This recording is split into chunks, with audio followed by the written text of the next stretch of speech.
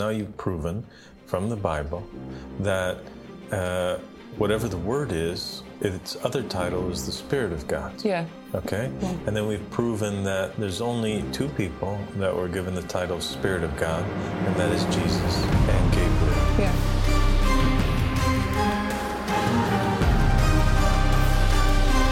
أعوذ بالله من الشيطان الرجيم بسم الله الرحمن الرحيم اللهم صل على محمد وآل محمد الإمام المهدينا وسلم تسليما السلام عليكم ورحمة الله وبركاته. Walaikum salam wa rahmatullahi wa barakatuh. So today I want to talk to you about something extremely important, and that is the hidden identity of Jesus Christ. Okay. We were told in the narrations of the Ahl Bayt alayhim salam, and in the traditions and the words of the prophets and the messengers, that most of the truth is found in that which the people deny. And we have revealed a few of the secrets that were hidden in Gnostic Gospels or in manuscripts that were rejected by mainstream Judaism, Christianity, and Islam. And the topic surrounding Jesus is a controversial one, and his identity, because in Islam he's held to a very high standard and he seems to be very special and he's given special titles, but yet the notion of him being God or the Son of God is explicitly rejected. Yeah. And at the same time, in Christianity, they are staunchly holding on to the idea that Jesus Christ is the Son of God and that the Son of God is God. Yeah, but we spoke about it once in a previous conversation that there was this Council of Nicaea, and that was actually one of the main reasons that they had that council, because it was in the 4th century. There were still all these different ideas about who Jesus was and how he was divine, and they decided on this concept which all of the Christian churches hold close today, which is the concept of the Trinity, where Jesus is the Son of God. But originally it wasn't what everyone believed. All of the early Christians were not all in agreement on this point. Yeah, so that's something that I think Christians, they forget. They forget that they were not as united as they seemingly are today on this idea that Jesus was God and the Son of God, but rather a few hundred years after the passing away of Jesus, like you mentioned at this council, the emperor brings forward all of these different Christians from all around the world, and they are fighting with one another. They're not getting along. There's different schools of thought that are so different from one another, it would appear as if there were different religions. Completely. There were people who believed that Jesus was only a prophet, and yet they were Christian. And there were people who believed that Jesus was fully God. And there were other beliefs that were held, in regards to Jesus. So today we're going to explore one of the Gnostic Gospels that were rejected, not placed in the Bible, that specifically describes Jesus as being an archangel. Yes. Yeah. This apocryphal text called the Epistle of the Apostles actually talks about the events that happened before Jesus was born, but it has a very different piece of information thrown into it. So I can put it on the screen now and read from it. For ye know that the angel Gabriel brought the message unto Mary. And we answered, Yea, Lord. He answered and said unto us, Remember ye not then that I said unto you a little while ago, I became an angel among the angels, and I became all things in all. We said unto him, Yea, Lord. Then answered he and said unto us, On that day whereon I took the form of the angel Gabriel, I appeared unto Mary and spake with her. Her heart accepted me, and she believed. And I formed myself and entered into her body. I became flesh, for I alone was a minister unto myself in that which concerned Mary, in the appearance of the shape of an angel.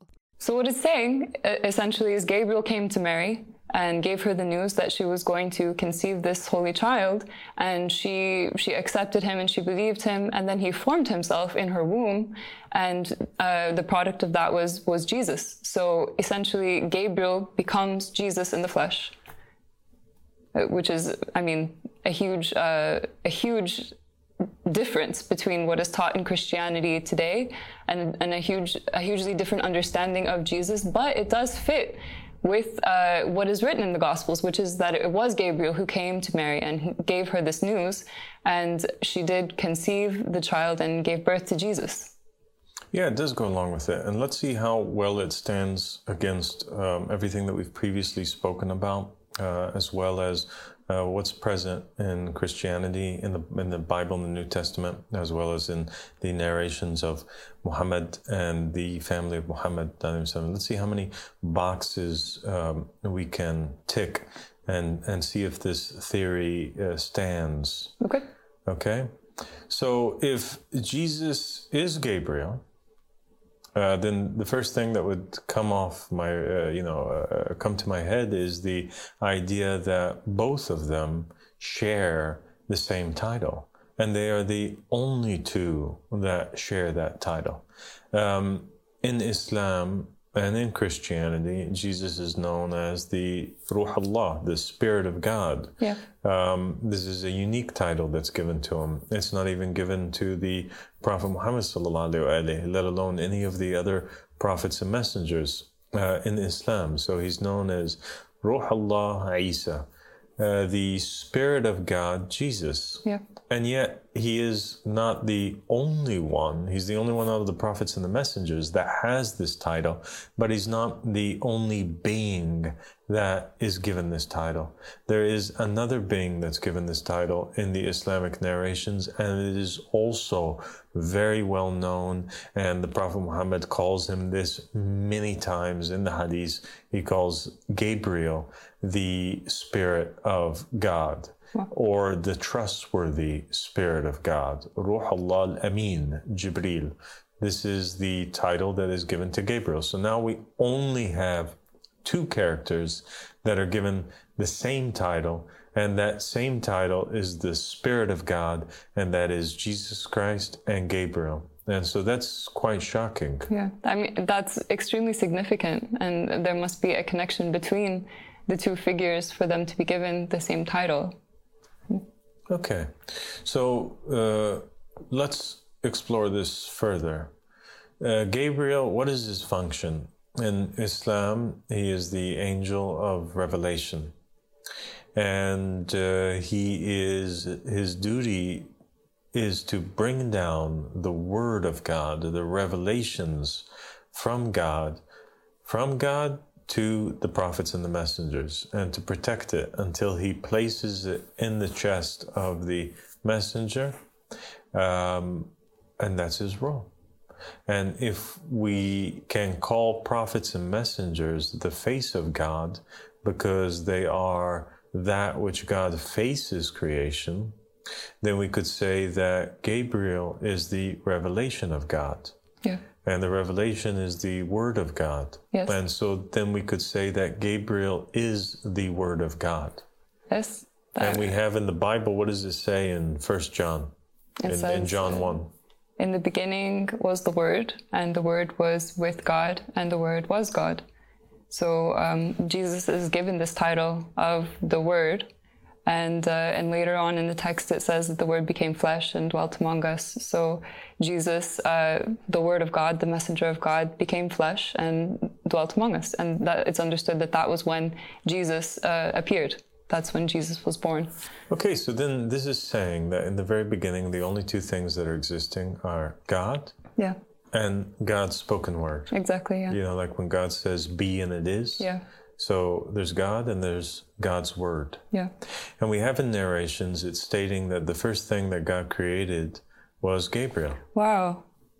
But there's another interesting aspect of John 1, that it's also tied to Genesis 1, because we have this phrase in the beginning, and in Genesis 1 it also says in the beginning God created the heavens and the earth, and then it goes on to say, and the Spirit of God was hovering over the waters. So it's understood that here we have God.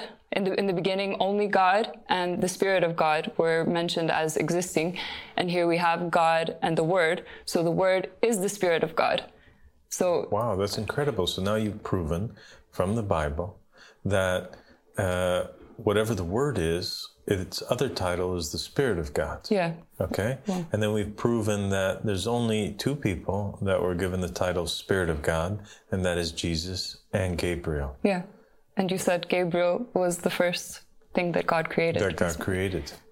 Wow. Because if God speaks, or if God creates a messenger, he has to bring down that message to the messenger. Yeah. And so that word of God has to precede the messenger. Yeah. Wow, that's really incredible. Yeah, I mean, it all okay. matches. So then now we talked before about this idea that there were prophets and messengers that were incomplete words, and that there were messengers that were complete words. And we spoke about how the first messenger who really deserves the title, the Word of God, because he is a complete word, was Jesus. Yeah. And we mentioned that why? Because the other prophets and messengers, starting with Adam all the way down to the time of Jesus, they would receive the message purely from God, right? They would receive the pure word from God, but they would also be influenced by the word of the devil. Yeah. And an example of that is Adam. He's in the garden. God is giving him, Gabriel brings down to Adam the names of all things. He gives him this knowledge, and Adam is working by this knowledge, by this inspiration that Gabriel puts in his chest. But at the same time, there are other forces that are telling Adam to do things and inspiring Adam to disobey God. And Adam listens to the word of God, but he also listens to the word of the devil. Hence, he eats from the tree of knowledge of good and evil, and he gets banished from paradise. Yeah. And we also mentioned how in the Bible and in the Quran, there are many instances of prophets and messengers that are disobeying God, whether it's Jonah who gets angry, or it is Joseph who forgets to ask God for help and he depends on a creature and tells his mate to basically seek, to intercede for him with the Pharaoh, instead of depending on Allah subhanahu wa ta'ala and asking God to take him out. And that was a sin and a mistake. And what Jonah did was a sin and a mistake. And what David did with Bathsheba was a mistake, and with Uriah. And so you have these series of mistakes and deeds, like when Moses kills the Egyptian, it's mentioned as being a work of the devil. Or when Joshua forgets the fish, it's mentioned as being, that he forgot because of the devil. So you have the influence of the devil affecting the prophets and the messengers after they receive the unfiltered word of God from Gabriel. So it seems like every time Gabriel brings down the revelation from God to the prophet and the messenger, they just don't seem capable of relaying that message without it being tainted. And that's exactly what the Quran said in the verse when it said, and there was not a single prophet or messenger that was sent except that Satan throws in their revelation or in their wish. Yeah.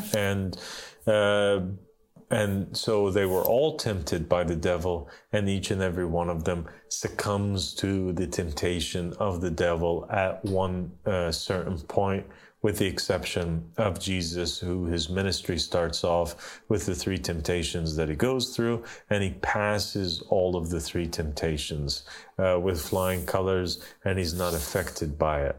They are things that he's thinking about, he's concerned about, because you can't tempt somebody unless it's a concern. And so he was given the Holy Spirit, and he was told to go out and fast for 40 days and 40 nights. And he's hungry. Devil comes, tells him, if you're really hungry and you think that you're so special, you think you're the Word of God, the Son of God, then why don't you turn this rock into food? And Jesus recognizes that what he's feeling, because all of this is taking place inside of Jesus. Yeah. It's not like people understand it to be where there's a physical devil who's standing on the outside speaking to him, but rather it's the inspiration that's taking place in his heart. Wow. Yeah. And so Jesus recognizes that this inspiration, this feeling that he's getting to this command that he's being told by Satan, this whisper that he's being told to change the stone into food, is against the command of God or the inspiration from God that he got by the Holy Spirit to go out and fast. He's capable of distinguishing between the two, and he's strong enough to reject that which is not the unfiltered Word of God. And so he passes the first temptation. The second thing is he's afraid of death. He's been fasting for a long time. He's worried. He's wondering, is God going to save me or not? The devil is tempting him, scaring him by that, and then tells him, look, if you're really the Son of God, throw yourself off this, cast yourself off this high place. Yeah. And what does Jesus do? He responds saying that thou shalt not tempt the Lord. Yes. And so he recognizes that this command that's coming to him is not the Word of God. And the Word of God is that we should not tempt the Lord. And so he sticks to the Word of God, and he becomes a perfect manifestation of the revelation of God and the Word of God. He does not succumb to the temptation once again, and he passes. Then he has his final temptation from the devil, where Jesus is living in the time. He has this message that he has to proclaim, that he's the Messiah, although he doesn't have any worldly power, and everybody's expecting him to have worldly power. And they were probably saying things to him like, oh, Messiah, why don't you get up and do something? We're being occupied by the Romans, or he's worried about these things to come, that when he proclaims his message, that these are the types of things that he would be told by the people.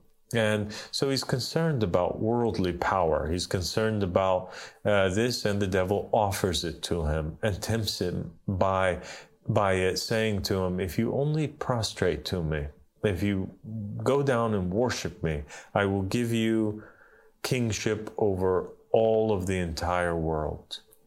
And Jesus recognizes and highlights for us through this story that he passes, that when you listen to and obey the inspiration which comes from the devil, it's actually an act of worship of the devil. Yeah. And that's why it's extremely important to keep the Word unfiltered, because any act of obedience to the devil is an act of worship of the devil. And all of the prophets and the messengers that came, they were not able to go through their entire lives without obeying the devil at one point or another. And there are verses in the Quran which clearly indicate that most of the people are, polytheists without knowing. And so Jesus, he passes, and this story in itself shows that it was necessary for the Word to become flesh, for the revelation, after having been brought down by Jesus on all the prophets and messengers, and then being unable to preserve it in its true form, it necessitated that Gabriel come down himself and become flesh in order that he himself deliver the message that God intended it to be. It's like that game of Chinese whispers, where you have the person, he's coming and he's telling somebody a message, and the other person is supposed to go down the road and tell somebody else the message, and the other person is supposed to deliver the message. Well, by the time it goes all the way down the road to its intended destination, there was 50 people who had carried and said the message. And during that process, the message becomes changed. It becomes altered, it becomes corrupted. And so the person who's at the very beginning decides that the best thing to do is to get on a plane, go to the final destination himself and deliver the message. And that is what Jesus was. Wow. Yeah, I mean, when you think about it in that way, it really makes sense. Jesus came and he corrected so much of what had been changed and distorted throughout time. And why had it been changed and distorted? Because the message of God had not been delivered clearly, because nobody had been able to perfectly distinguish between the message of God and the message of the devil. And the only one who proved himself that he was actually able to know what was the true message of God was Jesus. And that's why he's given this special title of the Word, because he was the perfect manifestation of God's message. And the untainted messenger of God, the untainted word of God. And that's why we have also the tradition from the Ahl Bayt, from the Prophet Muhammad. He says that every human being that comes to the planet is touched by the devil, except for two, and that was Jesus, the son of Mary, and his mother. These are the only two that were not touched by the devil. And so that further proves this idea that he is the perfect word and the untainted messenger. And Gabriel, so now that we've proven really that Jesus is Gabriel, we have to look at what is the rank then of Gabriel, what is the rank now of Jesus? And we find that there are many narrations from the Ahl Bayt that speak to the fact that Gabriel is from the Ahl Bayt. And the Prophet states it on more than one occasion. He says, Gabriel is from us, the people of the house. And there is a very famous hadith or tradition which states that Muhammad, one day he's feeling a little bit ill, and Fatima comes to his house and he tells her to get the Yamani cloak, and she brings the Yamani cloak, and he tells her to get under the Yamani cloak, and then Ali ibn Abi Talib comes and he asks permission to join them underneath the Yamani cloak. And he's given permission, and the same thing happens with Hassan, and then the same thing happens with Al-Hussein. And so it's those five that are the people of the cloak, because now they're all underneath this Yamani cloak. And then all of a sudden, Gabriel comes down and asks Muhammad for permission to also come under the cloak, and Muhammad gives him the permission. And Gabriel informs Muhammad that basically God is sending his peace and blessings upon him.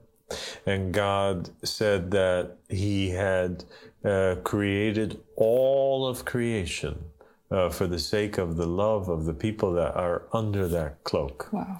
And Gabriel asks God for permission to be included and to be part of the people of the cloak. Muhammad welcomes Gabriel, and God gives permission to Gabriel to join Muhammad and to be part of those people of the cloak. Then the verse comes down, verily God wants to remove all impurities from you, O people of the house, and to purify you, a thorough purification. And so the idea in Islam is that there are people that are inherently infallible, that God has totally purified from all impurities, and those are Muhammad and the family of Muhammad, those five that were under the cloak, and the 9 imams from Al-Hussein, peace be upon him, that come after that. And now, as a member of the people of the house, and as a member of the Ahl al-Kisa, and now we know that the Ahl al-Kisa are not 5, but they're actually 6, the companions of the cloak, because it includes Gabriel. That we know now that Jesus or Gabriel has this status as being a proof of Allah and a member of the household of the Prophet Muhammad. That's so beautiful and so amazing. I think that it's so fascinating that most people believe that there are only 5, but Gabriel is also included, and he is that 6th member of the people at this special rank. And it also makes his status clear, because it's clear in both Christianity and Islam that Jesus has this special status and this special rank with God. And as you mentioned, these narrations talking about how all were touched by the devil except for Jesus and his mother. I mean, clearly he has a special purity, and that really clarifies it, that he was Gabriel, who was under the cloak as well. And there's this fascinating connection between Jesus and Prophet Muhammad. Yeah, well, now let's make the final tie and the final connection between them all, which kind of paints the picture perfectly and gives insight into what's going on here. We had men that were chosen by God to be his spokesperson. And we have the Word of God, Gabriel. Gabriel's bringing down this message.